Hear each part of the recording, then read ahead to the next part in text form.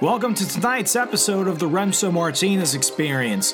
Before we get started, I want to go ahead and give a shout out to some of this episode's sponsors. From self-publishing to podcasting and passive income development, I offer ongoing self-development courses at Champion Pundit Academy, as well as one-on-one private consultations to take you from zero to hero in no time. Learn more at championpunditacademy.com. That's championpunditacademy.com. And are you looking for a short but laugh-out-loud reading experience that combines everything you love about life and also everything you hate about politics? Well, learn about the journey of yours truly as I venture to learn more about the wild and wacky world of libertarians, the ones that your parents probably warned you about. You can grab a print or Kindle e-reader copy of my book, Stay Away from the Libertarians, today on Amazon and Barnes & Noble online. That's Stay Away from the Libertarians, available today on Amazon and Barnes & Noble online.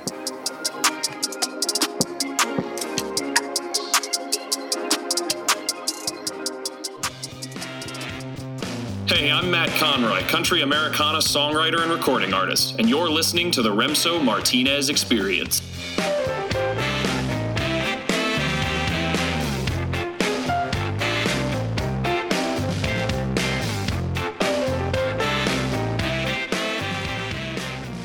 Welcome back to the Remso Martinez Experience. Hope everyone had a good Christmas.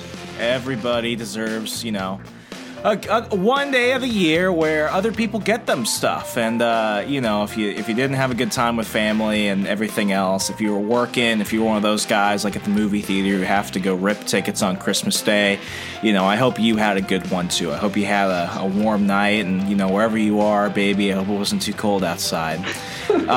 It's great to have you here. It's not a holiday without a funeral, and today we're going to be eulogizing the Weekly Standard, talking about its legacy and some of the other problems of legacy media, but it'd be boring if I did this myself. I want to go ahead and bring on the two of the whitest guys I know. First is the editor from at blah blah blah blah blah. Thank God for editing. First is the editor, my friend Brian Nichols at the Libertarian Republic, host of the Brian Nichols Show. Brian, thank you for coming on. Hey, thanks for having me on, Remso. I really do appreciate the opportunity to introduce myself to your audience. And you sound way more chipper than me. This is going to be a long one. And we have the host of the Muddy Waters of Freedom and the Writer's Block. He recently came out with his second novel, Can You Keep a Secret, ladies and gentlemen, Matt Wright. Matt, welcome. Hey, what's going on, Remso? Glad to be here. Glad to have you too. So, gentlemen, I'll start with Brian on this one since you seem to have more energy. That way, Matt and I can go ahead and catch up to you. Last week, well, more like about a week and a half ago, Fred Barnes and Bill Kristol's magazine, The Weekly Standard, died after 23 years, which is weird because I found out I am older than The Weekly Standard, and I have outlived The Weekly Standard, which is a weird thing. They were a neoconservative outlet that was rather known for promoting the Iraq War, plenty of policies. They loved the folks such as Marco Rubio, John McCain, the whole neoconservative like, and now in this post-Never Trump era, they seem to have just thrown in the towel. With that said, a lot of the reaction has been just kind of stupid. And Brian, I'll be completely honest. I did not love the Weekly Standard. I'm upset that people lost their job. At the end of the day, I don't necessarily see this as, as a referendum of the Never Trump wing of the GOP. I just think that's more of a problem with legacy media. No one buys magazines anymore. And The Weekly Standard never made money. And to be completely honest, I have read 2 issues of the Weekly Standard my entire life. So it's not that big of a deal. They had some good writers. I liked a lot of the stories they wrote about Evan McMullin in 2016. And I loved their sports section that came out on Tuesdays. I mean, that was about it online. That was most of my interaction with the Weekly Standard. They had good sports commentary. That's all I really cared about. So how do you think people have been treating them? Too harshly or not harshly enough? Oh, I mean, it's like any death. You like to give a little bit of a breather afterwards and let people collect themselves, and then you can hopefully go ahead and objectively talk about it, right? Like this is coming out right after Christmas, so everyone was nice to each other. Now they can go back to lobbing shit everywhere. Essentially, that's pretty accurate. Let's reveal what's happened today. Obviously, with Trump saying he's pulling out of Syria. And you see the exact same folks who would be, carrying the mantle for foreign interventions. They're the same ones who are, defending the Weekly Standard just earlier this week are now the ones who are decrying Trump for going out of his way to pull ourselves out of Syria and to wait. So you're telling me? Wait a second. You're telling me that Trump killed both the Weekly Standard and ISIS at the same time? He Thanos'd it. He just snapped his fingers, and all of a sudden, the neoconservatism in America just completely vanished. I'll stop interrupting. Max weeps. And to quote Julie Borowski, sometimes it's just good to pull out. So here we are. I mean, it's amazing to see the neoconservative wing of the conservative / Republican movement takes such a big hit this week. But like you said, I don't think that this is in any way, shape, or form at the end of neoconservatism, the end of the Never Trump movement. It's just a regrouping. I mean, you still have people like Marco Rubio, you still have people like Ben Sass, and you still have the voices like a Max Boot or a Bill Kristol who are still going to be out there. They're still going to be pushing and advocating for these war hawk neoconservative principles.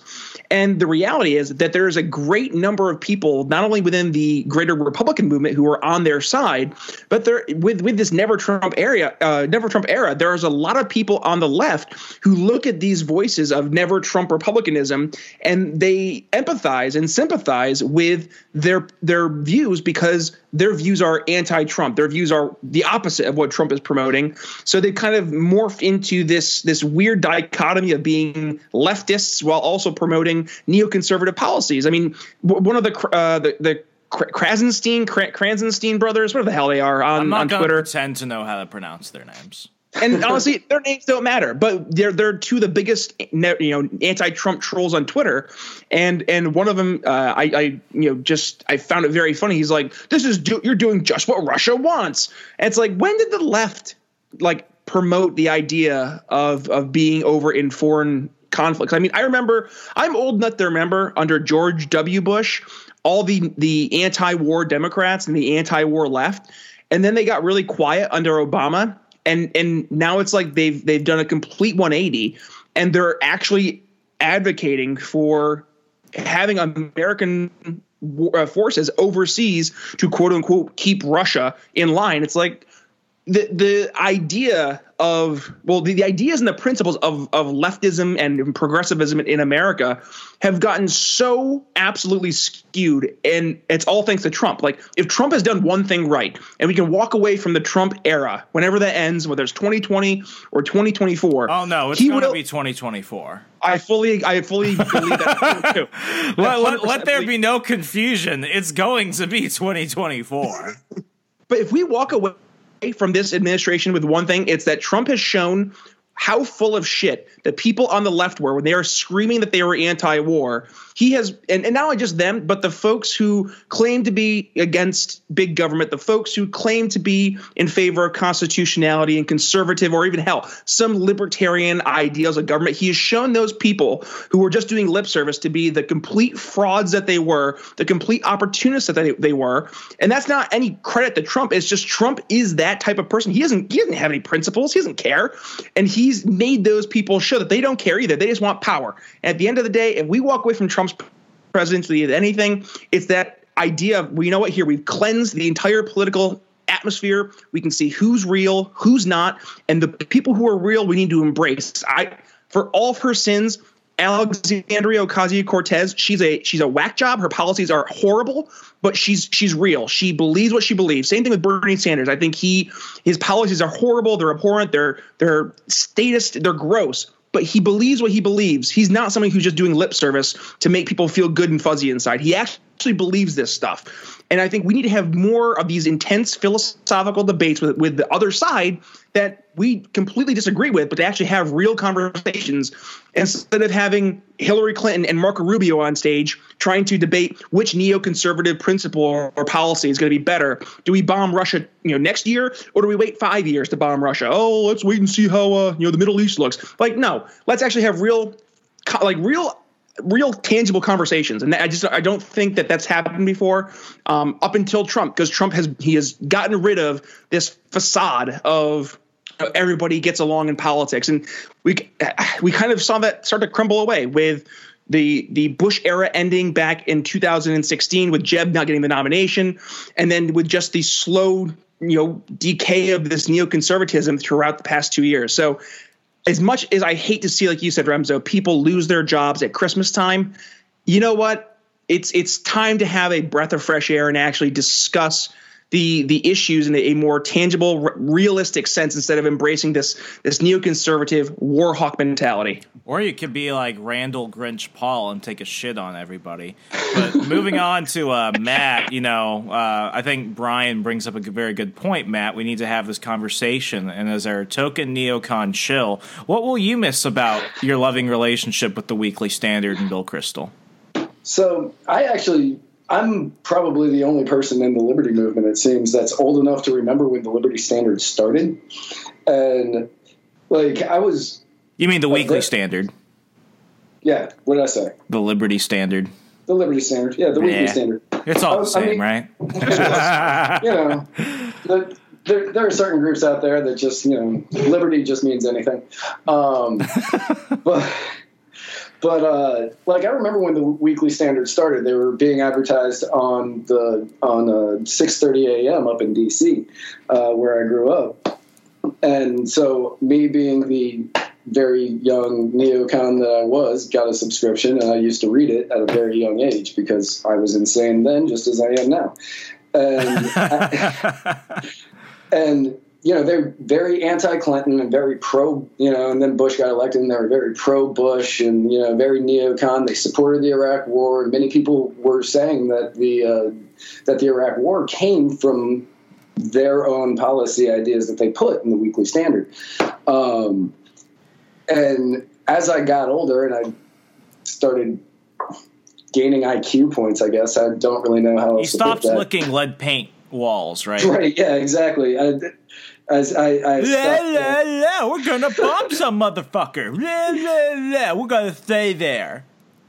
I stopped. Yeah, exactly. I stopped wanting to just randomly pick a place on a map and go, yeah, let's just go there and create democracy. I guess I hate those people today. Yeah, I don't even know where that place is, but fuck those guys. But yeah, as I got older, I was just kind of like, okay, well, the subscription had long since ended because drugs were a lot more fun than magazine subscriptions. And so I was like, well, I'm never going to get that back now that I'm sober. And, but they've always kind of, all of their articles from the time that I remember reading them, they were this pompous, conceitingly arrogant, pseudo-intelligent, they were trying to give off this perception of the back room, or maybe the library, the group of guys in a library, old dudes with the handlebar mustaches and smoking jackets. It's that scene from Family Guy when Brian goes to Brown or is it Brown or wherever the hell it is? Yeah. And they're we talk like this. That's exactly what. Yes. And that's kind of the voice that they were going for in today's day and age, when you have, even though Ben Shapiro is pretty much a neocon, but you've got your Ben Shapiros and your Crowders and your Andrew Heatons. Okay, listen, I can't let you say anything about the guy that helped sell my book. Okay, cut that shit out. Okay, I'm a shill. No, you're right though, and that is the strange thing. That is the strange thing about it. This legacy still is there, and to say that Bill Kristol is not an influential person. I think a lot of people really downgrade it because, I publicly disagree with a lot of Ben Shapiro's foreign policy. But, the thing is, the biggest thing that has bugged me about the death of the Weekly Standard is that a lot of people have been saying, oh, these guys caused the Iraq war and all this other stuff. And I think, one, that's very callous. It's like kicking someone while they're down. I think the only people that should be blamed for the war in Iraq are the people that voted for it. Secondly, I don't know why we don't apply the same standard to Fox News and CNN when they worked with a PR firm in D.C. to fabricate a lot of the testimonials regarding the Iraqi invasion of Kuwait.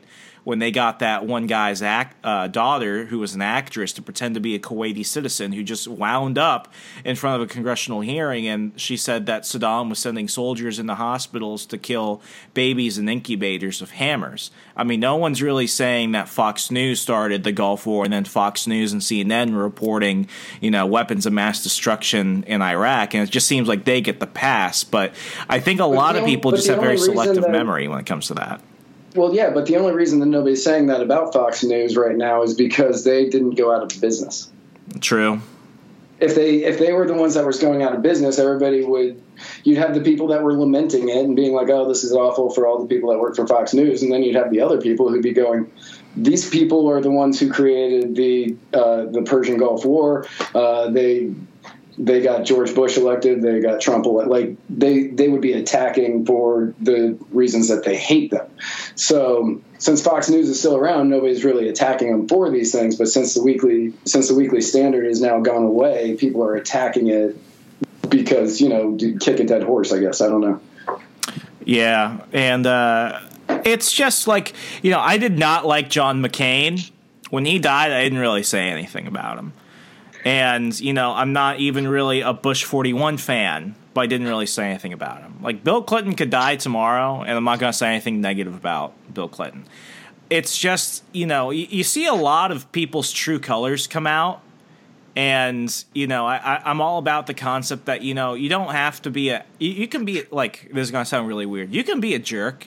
I don't think it's a sin to be a jerk, but I don't think it's acceptable to not have any class. Because when you're just going and attacking people, it just comes off very unbecoming. And Cliff Maloney and everyone loves him. And this is not a criticism of him, but I got a couple angry messages online because I retweeted a tweet by Cliff, the president of YAL, and he was making a very disparaging comment of the Weekly Standard. And I was like, doing this around Christmas is not how you spread liberty, so I don't think pissing on the graves of your opponents is really going to win you any favors. It's only going to really just rile up the people that already agree with you, which is what everyone that you oppose already does when bad things happen to us. So we can at least, behave in a way which doesn't make us just seem like children. I agree, but you also have the opposite side of that same coin of the lip service care that people give whenever something like this happens, and they're like, oh, the people who didn't like Bush 41 or didn't like John McCain when they passed, oh, he was a hero, he was a national treasure, whatever, blah blah blah. Last week you were saying you couldn't wait for his tumor to kick in, so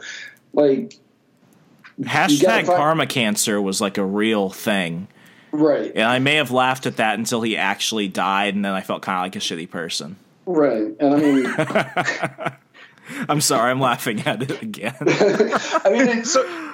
If I can, I think one thing that's really important for us to acknowledge, though, is that while it's important to be classy, we still have to. I think we have a responsibility to stand up and be like, no, what they stood for wasn't good. And we shouldn't be celebrating what they were, because let's be real, right? If tomorrow, let's just acknowledge the elephant in the room. At some point in the near future, the great Ron Paul is going to pass away. It's going to happen. And when he does, do you think that they're going to give Ron Paul? Shut your whore mouth. I know. But do we really think that they're going to give Ron Paul the just fawning eulogy they did with John McCain and George H.W. Bush? Of course not. They're going they're not going to call John McCain or Ron Paul a maverick like they called John McCain, even when Ron Paul was easily the most hated member of the GOP in 2008 and 2012 because he was standing up to the establishment saying, no, what we're doing is wrong and what we've been doing has been causing a lot more problems than it has been good. Like, they're not going to eulogize him the same way. And I think we have to remember that while we can be classy, we can still point out what they were promoting was wrong. And I think it's actually our responsibility to actually do that. Brian, you actually wrote a pretty controversial article telling people to stop attacking, AOC. And, that's my father's favorite person because he likes to wake up every morning and find a reason to hate her. And, honestly, like, I think people give her too much credit because, like, she was nobody until conservative media tried to make her into, like, the next bin Laden. And then, I mean, she won against a very unpopular incumbent. She was in, like, a D+12 district in New York. And, like, she was just – there was no way she was not going to win. It's like the planets aligned for this person, and suddenly – that's just how the odds went in her favor. So I think a lot of people give her too much credit. She's not that powerful. She's not that influential. She hasn't even sworn in yet, but she had to take a mental health break. I would actually take issue there, though. I think she is influential. And I think that's one area where a lot of libertarians and conservatives are they're turning a blind eye. She has a following of people that it goes beyond the political chamber that we're used to, like the political. I mean, so does Taylor Swift, but she didn't necessarily help the chick that she endorsed in Tennessee. And I think it's a lot of the same way. She endorsed a guy, didn't she?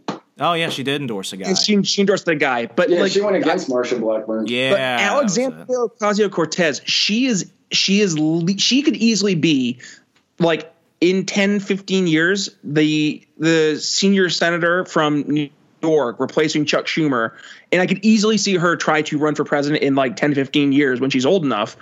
And I think we have to acknowledge that, like, while Taylor Swift, yeah, she has a following and she wasn't able to mobilize, Alexandria Ocasio-Cortez, not only did she mobilize her group within her own core, yes, very progressive district, she unseated a 10-term congressman who was like the third ranked congressman in the Democratic caucus. And then she is taking that platform and she is reaching quite literally millions of people.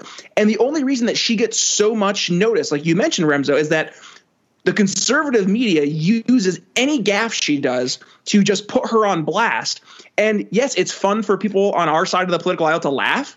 But for the people on the other side of the political aisle, whenever they see a gaffe from her, they see themselves in her. They see someone who's not as educated in politics. They don't know that the particular nuances with the way government works, what have you.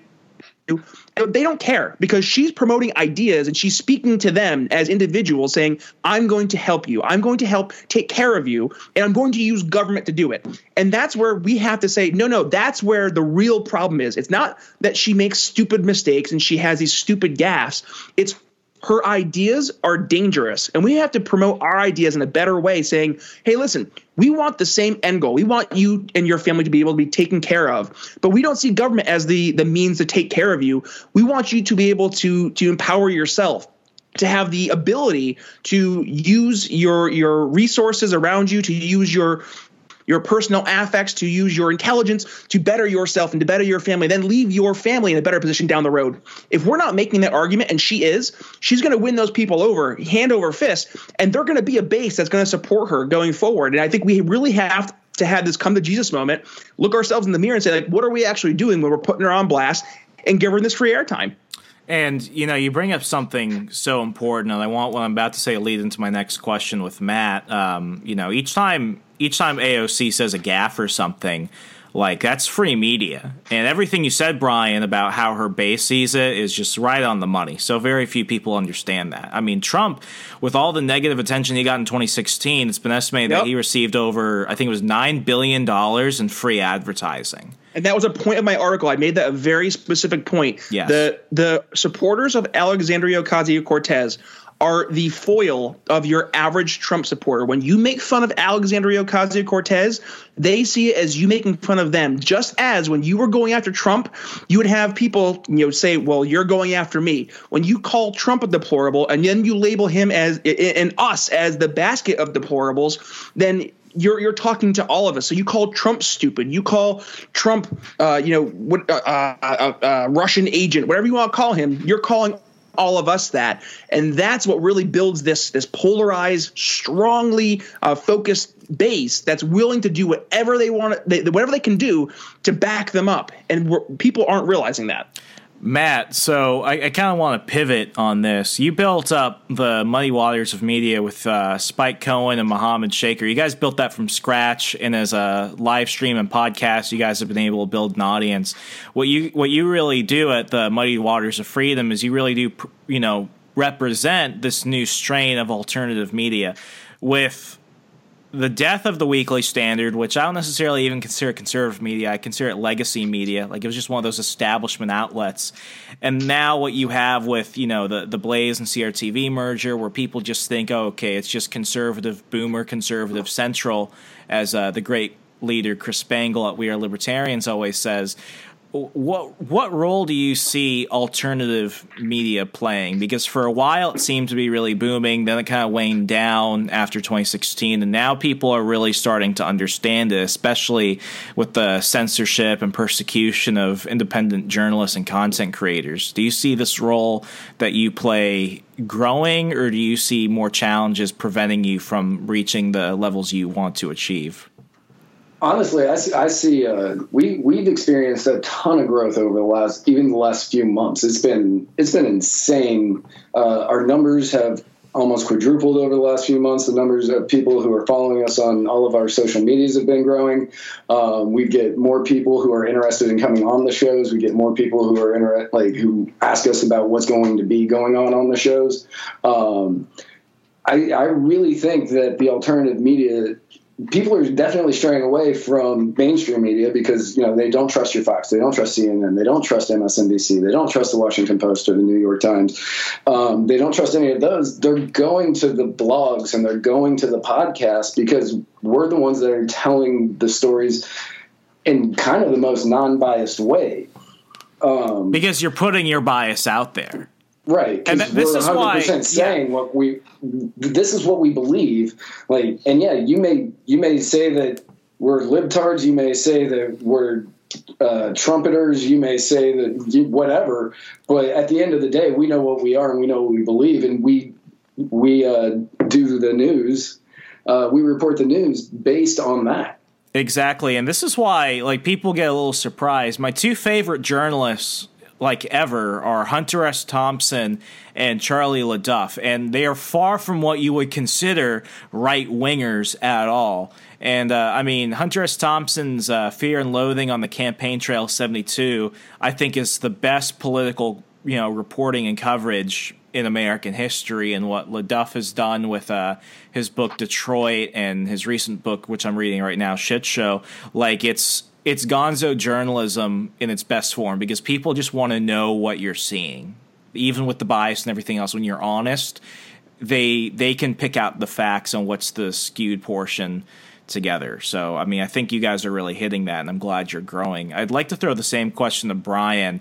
With We Are Libertarians, I know that the main editor, Chris Spangle, he was censored on Facebook. You guys have seen a lot of your reach go down, and I can only imagine what things have been like at the Libertarian Republic. What have been the challenges you're facing, and what are you worried about, especially as Google and Facebook and even Twitter to a large degree, it seems to be that they're pretty open about what they're doing, and they don't seem to care that people now know that they're very biased and very corrupt. Absolutely. And you and I talked about it on my show, which is the Brian Nichols show. I was a freaking Nostradamus. and folks, you can find the Brian Nichols show over whatever you find podcasts, just a heads up. But Remso, when you were on my show, we talked about this, where you have these media companies who are openly going out of their way to censor and deplatform various forms of alternative media that they find quote unquote offensive. And they don't tell you what the offensive language is. And I mean, Chris Spangle from We Are Libertarians, he's come out and he said, I fully anticipate We Are Libertarians will not be on Facebook within the next 2 years or so. He's hoping, fingers crossed, he's hoping that we get to the 2020 election because Facebook has made it a point to show that they're going out of their way to censor these alternative voices. We saw it happen with the Free Thought Project. We saw it happen with Police to Police. Remso, we did a whole show talking about what they did with you. So I'm getting PTSD just thinking about it. Please continue. Well, then the question you asked, what do we do? I don't know the answer. I think right now we're seeing there's been a response by folks in the alternative media sphere where we're either A, going to alternative services, or B, we're making our own. So Jordan Peterson, for example, he's making his own content supporting, I guess, website, which would be an alternative to Patreon after what's happened over there at Patreon with their deplatforming of Sargon of Akkad, correct? Was it Sargon? It was Sargon, and let me tell you. So I have a Patreon for my online business, Champion Pundit Academy, and the thing I do differently from like what you would see on Udemy and teachlessons.com and stuff is I do continuing self-development courses in writing and podcasting and passive income. So it's more of a subscription service. And I think Patreon really, satisfies what I need to do for my students. And as soon as this happened with Sargon of Akkad, like I lost 2 students because of that. And now I have to figure out how I'm going to be able to redo and, repurpose a lot of my lessons to get away from Patreon. So it's affecting political content. It's just it's affecting online classes I do simply because I have it on a platform which is really starting to tick people off. And people are bringing things in home. So, I mean, you see Jason Stapleton, he's doing all of his payment there on his own website. I mentioned Jordan Peterson doing the same thing. You see organizations like now Blaze TV, or which was the CRTV, with their subscription service, / like you had Crowder beforehand doing the Mug Club, the Daily Wire, they do the Mug Club. So we're seeing really it's a free market response to the deplatforming. And thus far, I mean, from what we've been able to see through the Daily Wire and Blaze TV being the 2 most, I guess, notable examples, is that it's working. We're seeing people support these organizations with their dollars. And I think like Facebook and the, whether it's Facebook or Google or Twitter or whoever you want to name, I think they're a little surprised because they were able to really throttle the traffic to these organizations via social media, but they can't throttle the traffic for people who are just willingly going to the website. I mean, then we'd be getting to the point of, okay, well, what happens to hosting websites? What happens to payment processing websites? Are they going to be boycotted like they were threatened with InfoWars?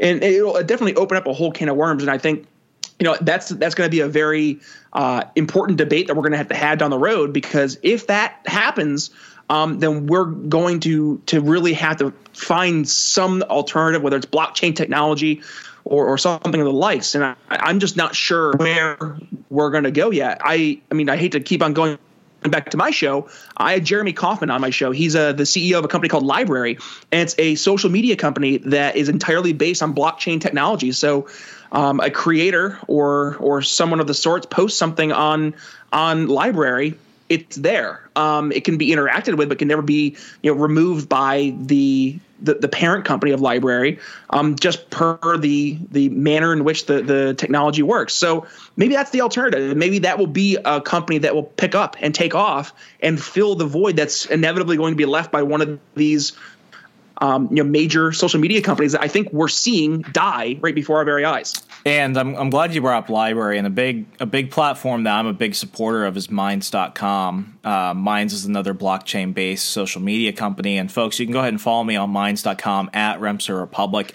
Minds is great. You could purchase points using Ethereum. You could use it to boost your views. So 1 point is 1 view. So you're guaranteed that from just a marketing angle. Whereas I've spent hundreds of dollars on Facebook and I never got really a good return on that. But going back to the Weekly Standard, Matt Matt, you're the only one of the folks on the panel tonight who's actually read the Weekly Standard. In terms of free speech, in terms of a free market, acceptance of the good, the bad, and the ugly, do you think long term we're better off or worse because a controversial voice, whether you loved it or you hated it, such as the Weekly Standard, is no longer among us? Well, I mean, the way that I look at it is kind of it's a free market situation on why they're not here anymore. The subscriber base was dwindling because people are leaning further and further away from neoconservatism. More people are kind of leaning toward that libertarian conservative mindset. So there was no need for it anymore. And with the Washington Examiner, growing in popularity and wanting to kind of grow, Media DC, which owned both of them, probably just kind of looked at it and said, okay, well, let's just get rid of the Weekly Standard and push everything into Washington Examiner. Yeah, and the weird thing, and I forgot who meant. Oh, you mentioned this towards the beginning of the show, Matt. It was this hoity-toity, cigar smoke-filled rooms mentality that they brought up. I really am not a fan of people that boast about being libertarian or conservative intellectuals, and I really do understand, really your blue-collar Trump voter mentality that went up against National Review, that went up against a lot of these other people like George Will, and I respect, National Review and George Will, but I don't think they understand why people got angry, and when they saw that people were getting angry at them, the common response was, well, they're angry because they're stupid. And sadly, that's not much of an exaggeration. That's how a lot of people responded. I actually don't follow David French on Twitter anymore because David French, and I mean the guy got a lot of crap in 2016. I talk about it in my book in the chapter on the alt-right. Like, I feel bad for David French and his family. I pray for them and their safety, but David French needs to cool off Twitter and stop getting into fights with people because he's not benefiting from it at all.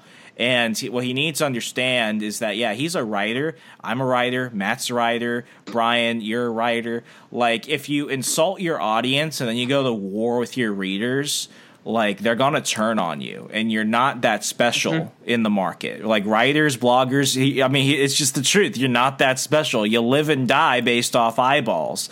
And, the Weekly Standard, to a large degree, like, the thing I will say is I did love the political cartoons, the caricatures that were on their covers. I will say that. I loved looking at their covers. Yeah. My favorite was of Chris Christie, where they called him the new face of the GOP, and Chris Christie just looks like, King Kong. It was hilarious. So, they made fun of everybody. The dude from the White House brief at the Blaze TV, like, he did this whole thing just crapping on the Weekly Standard, saying, oh, they attack Trump supporters and everything.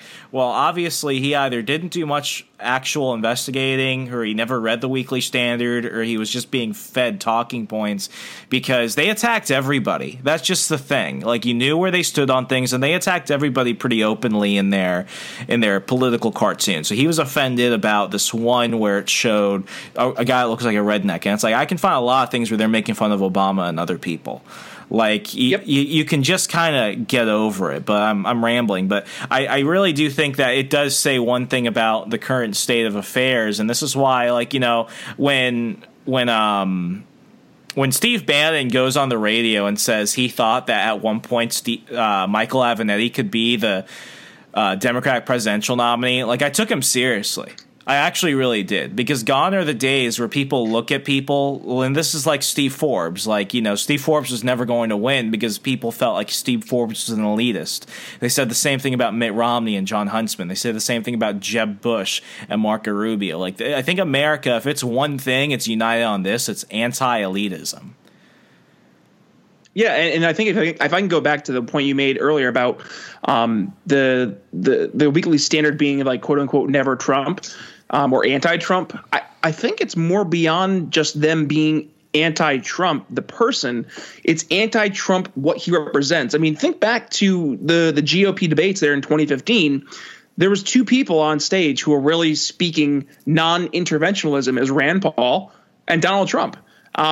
and don't get me wrong, I went after Trump like nobody's business back during the primaries because I wanted to see Rand Paul win, and I thought Trump was going to do a horrible disservice to the brand that is Republicanism. And I think that's still, the jury's out on that. But Trump was one of the few voices who was actually saying this neoconservative, mentality we've had over the past 20 years with George H.W. Bush, starting it off really in the thick of things. But you have him going on stage, going after Jeb Bush, and then going after George W. Bush. And I think that was really the beginning of this never Trump, anti-Trump sentiment within the Greater Weekly Standard. And it was based entirely on his not wanting this interventionist policy anymore. And we're seeing it again today with Trump pulling out of Syria, like we mentioned earlier, where it's the same voices from the Weekly Standard ilk who are going after Trump's decision. And it's all based on this non-interventionalist approach. And I mean, I think for that, Trump absolutely deserves to be lauded. What he's doing is tough when you have so many voices who have been so established for decades, now basically having to sit in the sidelines and watch the backup player come in and start shooting threes. They don't know what to do, and they feel like they've been replaced. Matt, any thoughts? No, Brian pretty much covered all of it. Like the whole Never Trump movement, you had Sean Hannity as a good example of this. He was a Never Trumper. He was a Never Trumper in 2016, and then Trump won, and then he said, okay, well, I'm going to just kind of get on board with this. And now he basically loves the man. And his ratings have been going up at Fox. I think he might be the number 1 or number 2 show on Fox right now. And the Weekly Standard never actually admitting to that, and always saying that whatever Trump did was bad just ended up hurting them more and more. So failure to at least say when he did something right ended up hurting them more than just saying, no, we hate everything that this man does. Objectivity. It's so desired and craved in our society. People want to see objectivity. They look at CNN, and if you're on the right, all you see is just this leftist anti-Trump bias. And if people go to Fox News, all they see is this Trump humping conservative bias. Right. People just want to get information and feel like, okay, I just learned something without being without trying to have some narrative forced down my throat. People want that. And whenever I do articles over at the Libertarian Republic and when Austin Peterson, we have our various writers and we're presenting a news story. If we're going to present a news story and we're going to give our bias, we'll say this is our bias, but here's the facts. Here's what actually happened. And I think there's going to be, I'm not sure how it's going to approach yet. I'm very curious to see how this is going to transpire in the next, 5 to 10 years. But I think there's going to be a news organization that is not around right now that's going to fill in a void, be it on mainstream outlets or through some channel online, that is going to be a real objective alternative to what we are seeing with our mainstream media on television, and then the polarized news organizations online right now with the conservative and liberal medias respectively. That's going to happen. I'm 95% confident of it. I'm just curious to see where it's going to come from, or who's going to be the one to really be the kickstart that gets this going. Is it going to be someone like a Jordan Peterson or a Joe Rogan? Probably not, because they're a little more stigmatized with their views. I don't know the answer, honestly, but I'm really excited to see if and when that does happen, because it's something that people are just going crazy for, almost like that local newspaper feel. You just read the newspaper and you're like, okay, here's what happened in the city council meeting today. I got the information. I got the exact quotes. Move on to the next section. People want that. It's not in America right now. Absolutely. Yeah. And we're going to go ahead and wrap up the show. We've had a great conversation, but I do have one last question for each of you. I'm going to go ahead and start off with Matt. Matt, just gut reaction. Who's the next outlet to die?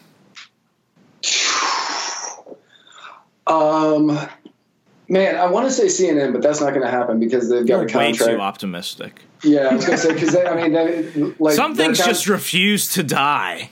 I mean, their contract with the airport makes it so that that's never going to happen. God, that is a hard question. I would probably say New York Times. I could see being next to them. I was actually going to say New York Times next. Yeah, I could see them being next. I don't think Carlos Slim has enough money to actually save them, and they've been worried about dying since 2006. So I would agree with you on the New York Times. Brian? So I'm torn because it's either going to be a physical, like you were mentioning, a physical paper entity, or it's going to be it could be both. Well, that's what I'm saying. I think the New York Times, if we're going from a true newspaper, that probably is the most realistic one. But from like an actual polarized landscape, I think Slate. I think Slate has who owns Slate? I forget. Some wacko leftist organization, but I think Slate has gotten far too into the weeds of this intersectionality, hyper partisan leftism that even some of their members in the left are starting to leave them. Like, I'll give you an anecdote. One of my really, really good buddies, he's always been, moderate to left leaning, and he used to try to read stuff from both the left and the right to kind of get this balanced approach. And I love him for it. I think that's a great approach to have. And he used to look at Slate as like this objective means of looking at progressive ideas. And even now he's like, what am I reading? Like, I can't have an opinion about something because I'm a white male, and he just feels so alienated. So I think that once they start to really turn off those moderate left leaning individuals, that's going to absolutely decimate the readership, and I think they might be the next one to go. Actually, I'm gonna change my mind. So just to recap, Matt, you said New York Times. Brian, you said Slate. Here's the answer I'm changing it to. I think it's gonna be Playboy. And I'm not saying that to be tongue in cheek. Like, two things. Like, Playboy actually used to have really good articles. Yeah. Like, they had really good articles. Even way back in the day, they had people like Faulkner writing serials for them. Like, they had a lot of good people writing actual stuff. And there's actually been some really good education reform commentary and criminal justice stories that have been published at Playboy. People just usually don't think of Playboy as an actual publication. Like, the joke is I read it for the articles. But one, they put up a paywall on their stuff. They're not really branching out to freelance writers. And, so that's that end. But also from the porn angle, like, if you actually look at a Playboy magazine, it's actually pretty clean. And they said that they were going to stop doing. They said that they were going to stop doing naked spreads. Then they brought it back. Did they? Yeah, they brought it back. Tasteful side boob. Yeah, like the Sports Illustrated, which never talks about sports. Like, Sports Illustrated is racier than Playboy. That's just the thing. Playboy really has no place anymore. Maybe I think I want to change my answer to ESPN. What? ESPN is losing people like crazy. They have cut so many positions at ESPN. I mean, I think it was last year or 2016, they cut like half of their talent because they couldn't afford it.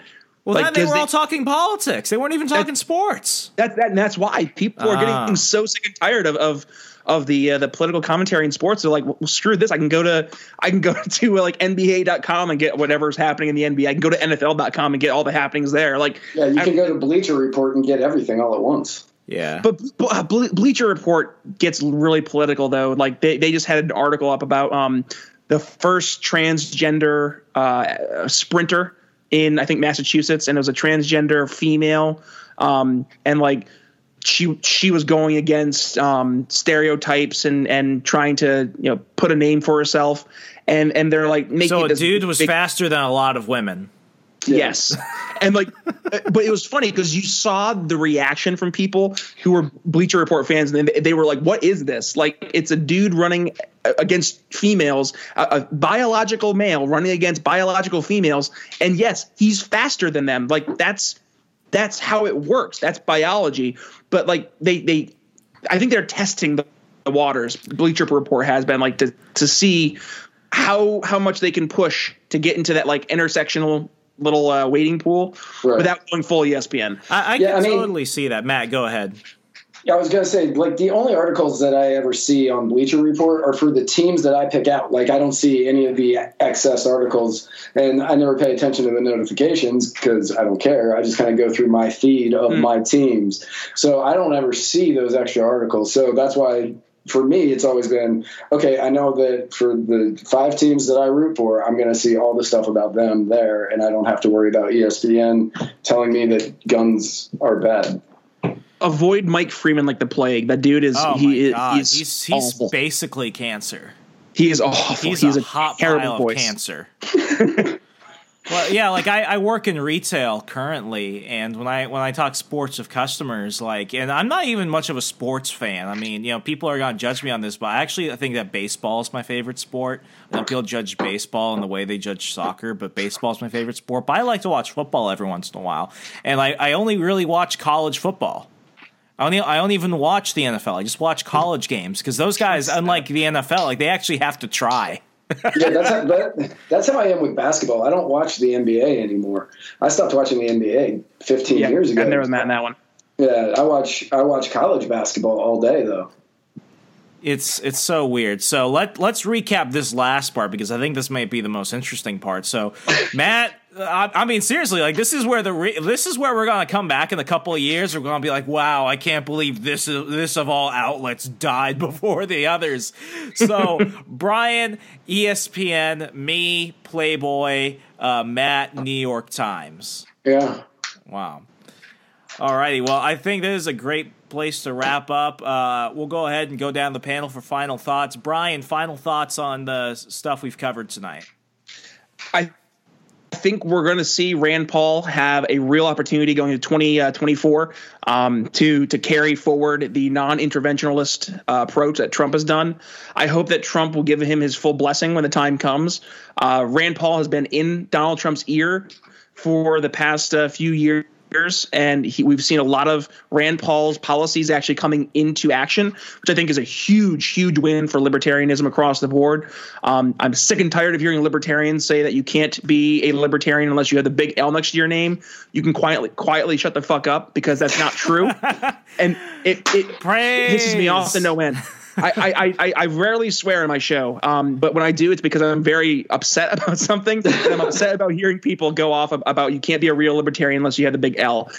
Justin Amash, Thomas Massey, Rand Paul, and I'll even go Mike Lee have done more for advancing libertarian policies and principles. Jones. No one ever remembers Walter Jones. Walter Jones wanted to impeach George Bush. They have done more for libertarianism as Republican elected officials than the Libertarian Party has done in the past 40 plus years.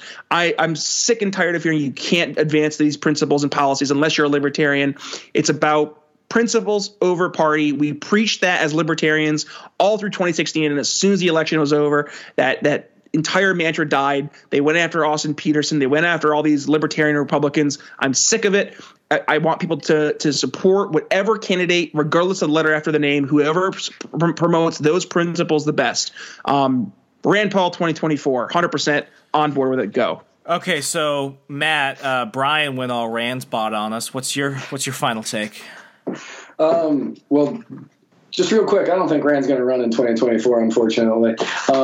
Just personal. No? We got to have you guys back on to fight to the death about this. I don't think so. But personally, like with the death of like the Weekly Standard and stuff like that, it creates a small vacuum for other great shows like the Brian Nichols podcast or the Remso Republic or the Muddied Waters of Freedom for people to find out about non-interventionalist policy and, being able to think correctly about stuff. And it's just a good way for people to learn that they don't need basic mainstream media in order to learn about what's going on in the news in a fun and usually more entertaining way than however you're getting it now. Perfect. Well, guys, thank you so much for coming on tonight. We covered a lot of a lot of different topics in less than an hour, and this was a great conversation. We'll have to have both of you back on to fight to the death about Rand Paul. But until then, Brian, if people want to follow you on social media, check out your show and all that jazz, how could they do so? Absolutely. I'm on Twitter and on Facebook at B Nichols Liberty. You can go ahead and follow the Brian Nichols Show over wherever you find your podcasts, iTunes, Stitcher, wherever it may be. You can also go to briannicholsshow.com. Any questions, comments, concerns, email me at brian@briannicholsshow.com. And as always, if you're interested in supporting the Brian Nichols Show, head over to my Patreon, which exists for now at B Nichols Liberty. Or if you want to make a one-time PayPal donation, you can go ahead and email me there at thebriannicholsshow@gmail.com. So, Matt, you just came out with another book, man. Congratulations. I hear it's doing great. People want to check out everything. How could they do so? So if you want to check out the Muddied Waters of Freedom, you can find us on Facebook at facebook.com/Muddied Waters of Freedom, on Instagram at Muddied Waters of Freedom, on Twitter at Muddied_Waters, or you can find us at MuddiedWatersOfFreedom.com. If you're interested in my fiction work, you can find me on the Facebook. I think it's just Matt Wright, author. I'm not 100% sure. I haven't been there in a while. But you can find my Twitter is MRWright79. Perfect. And that's Wright is in WRIGHT. Perfect. Well, gentlemen, thank you for coming on tonight. It's been a blast. Folks, go ahead, leave us a 5-star rating and review on iTunes. I can promise you this. I don't have to worry about making money on this podcast because I've already outlived the weekly standards. So, good, bad, and the ugly, life's looking pretty good. We'll catch you next week, folks. Good night. Peace.